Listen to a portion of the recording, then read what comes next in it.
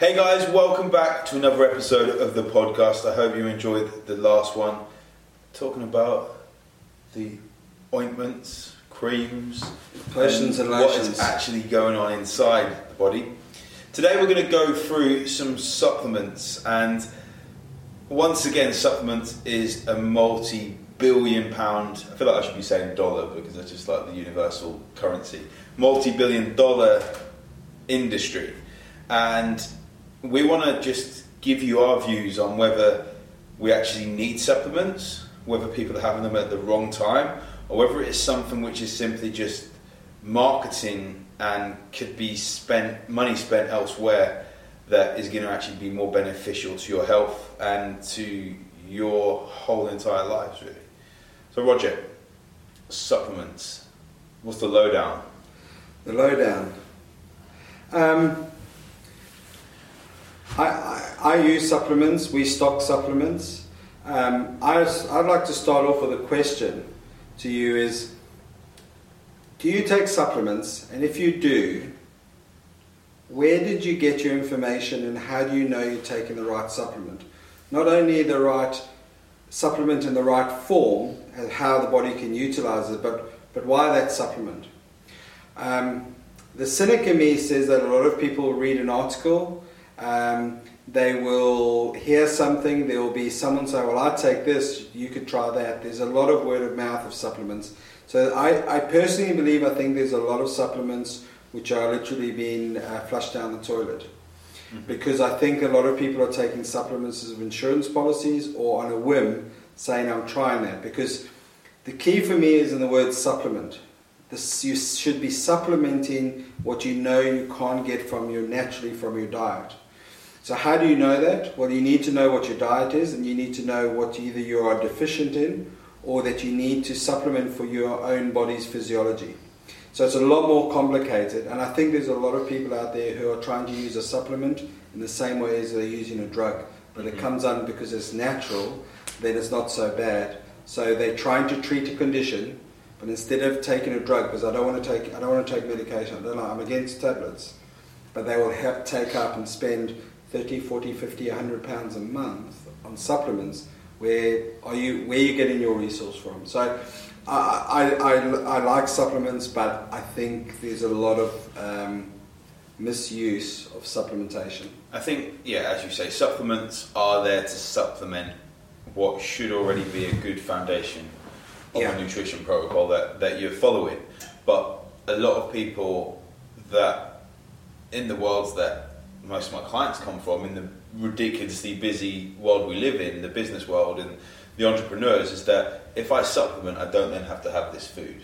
Yeah. Which, in the short term, it could be an okay replacement, but in the long term, it is not going to provide the same nutrients. It's not going to get your body to break down the food the same way, get your digestive system working the same way, and extract via osmosis or whatever the nutrients from the food to actually do the good that it's supposed to do. Simply drinking a drink which is vitamin C, like a effervescent vitamin C tablet, is not going to have the same quality as the vitamin C from getting a fresh orange, where your body's got to then digest the fibre and get all the goodness and extract the vitamin C out of it.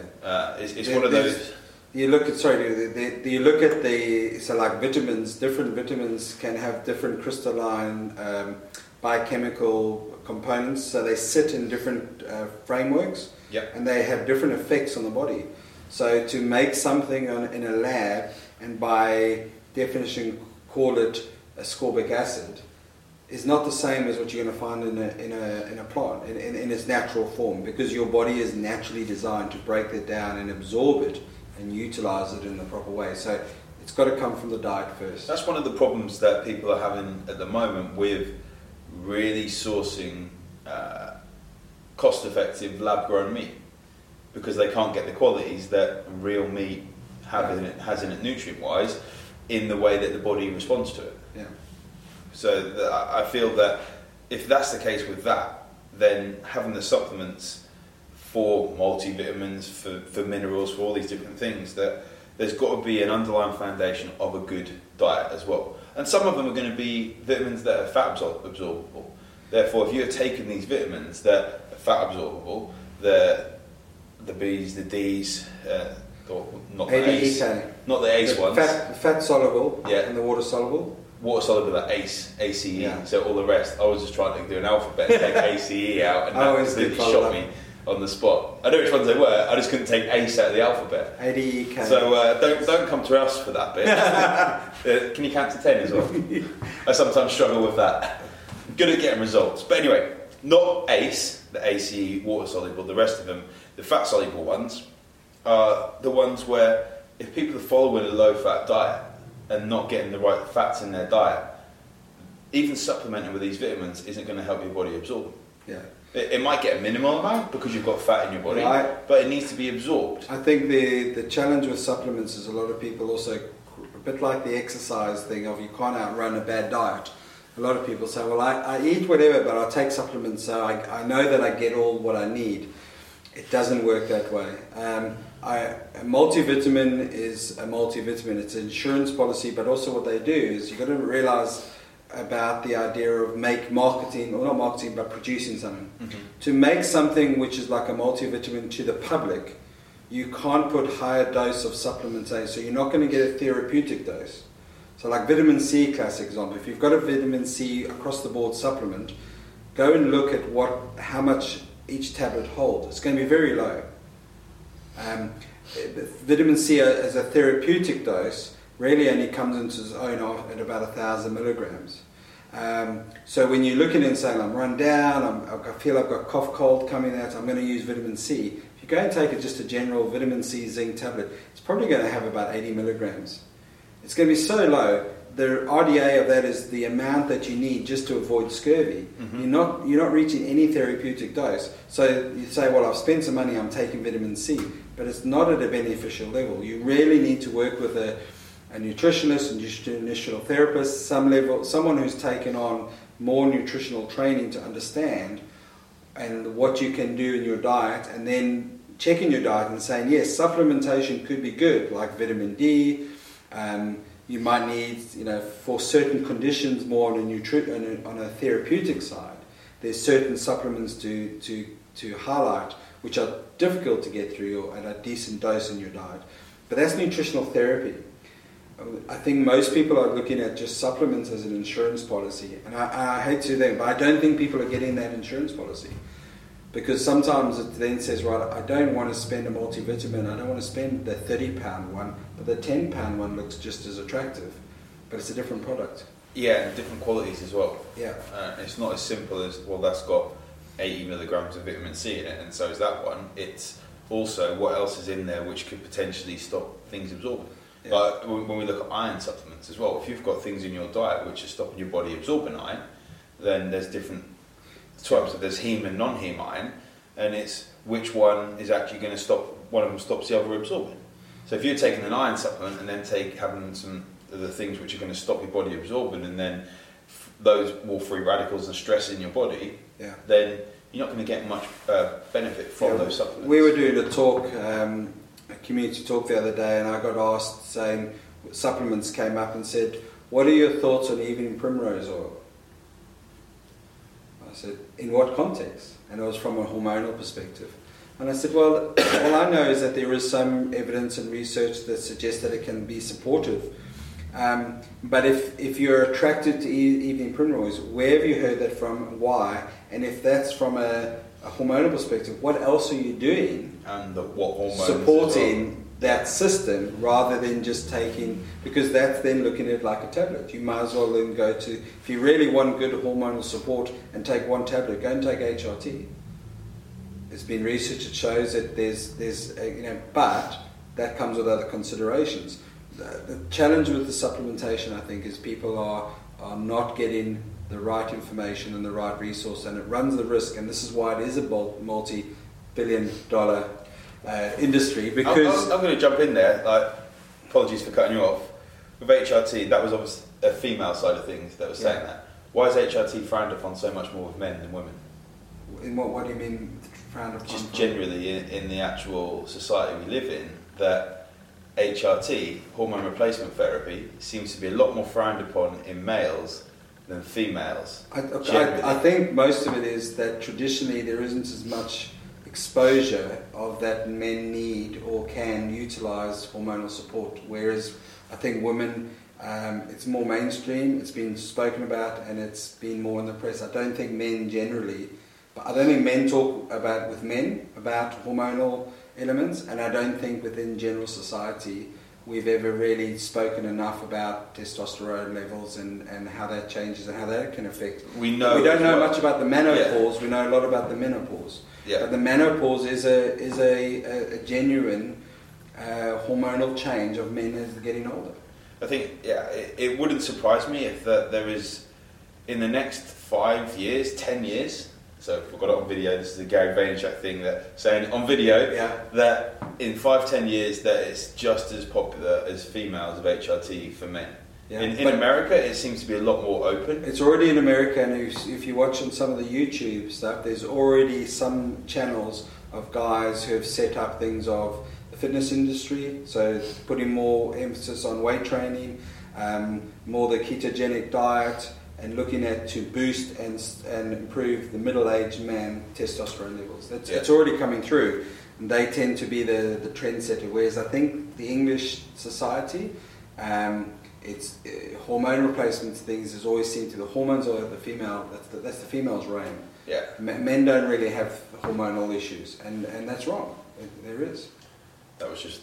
Yeah. No, it's great because what you're having is that you'll have a lot of and that's not from a performance; it's from a health perspective. Yeah. But when people then look at hormones, they then say, right, how can I move so? They don't want to necessarily go down the because I don't want to take drugs, I don't want to go do Viagra, I don't want to do this. So they will look at supplements, but then again, same thing. Where do they get that information from? They are as much manipulated and getting bombarded now by advertising for your buck or your pound in the supplement world as you are in the drug world. Yeah. If not, probably even more because it's safe and it's natural. But snake venom is natural, but I'd still not want to necessarily use it unless it's been tested in what dose and that. And the supplementation, I think there's a lot of people who are trial and error and probably not, maybe even on the right track with supplements, but not taking the right dosage or don't need it. Mm-hmm. They probably could do with a better product or just improve their diet.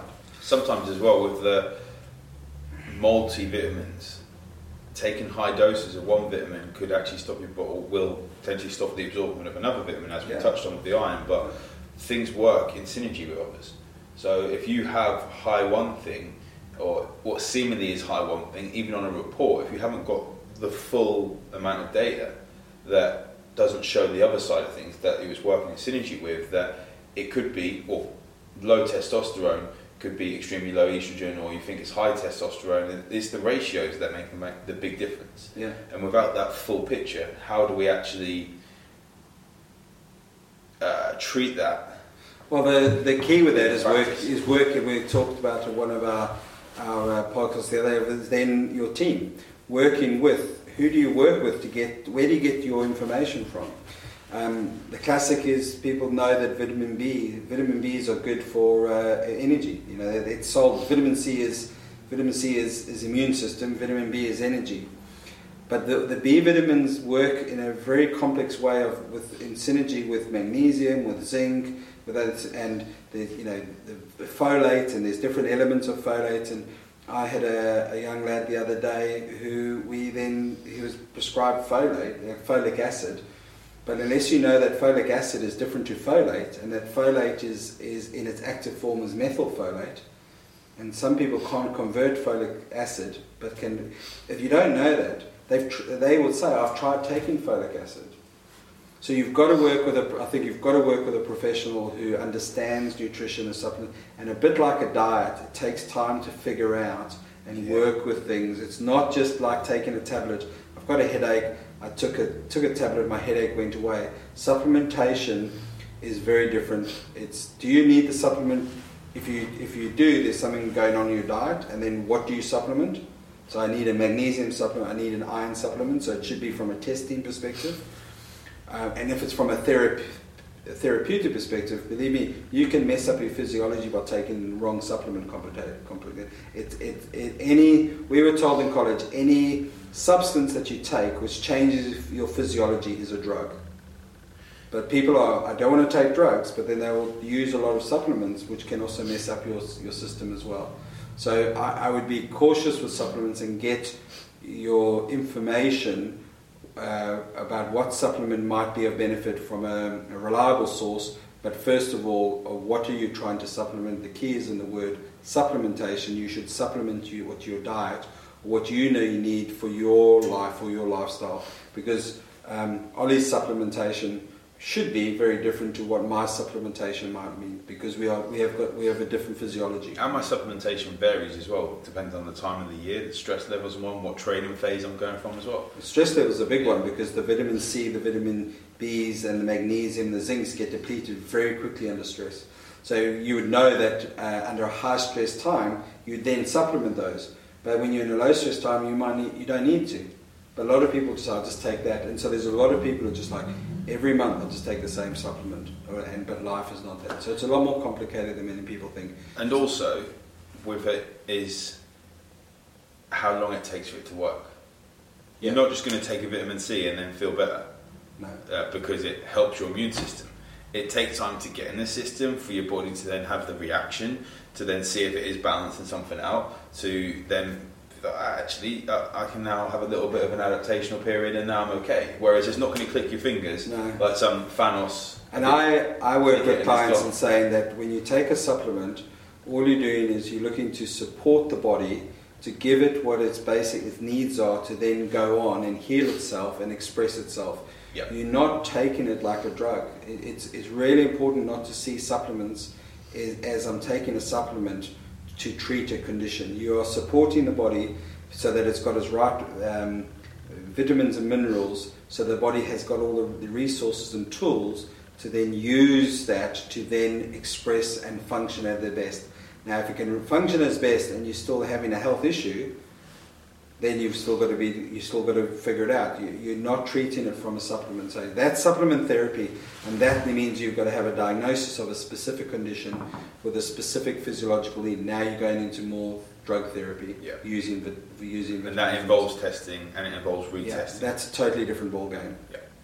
Right, sort the diet out. You probably won't need as many supplements. Then supplement more specifically. And work with a trained professional along those lines. That's my take-home message. Yeah, exactly. And don't expect it to change overnight as well. Just with anything in health, that quick fixes usually aren't long-term fixes. And that's something which I would love people to start to take on board more.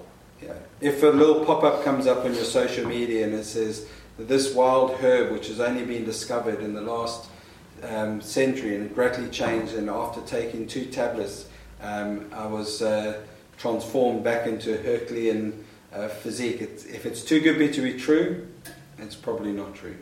That might have too much text to get approved by Facebook as well. On that note, right, have a good week. Any questions about supplementations, we're here to answer. It's a complicated. We might have muddled the whole things and questioned like, oh, what am I doing, and am I doing the right thing, or should I do this?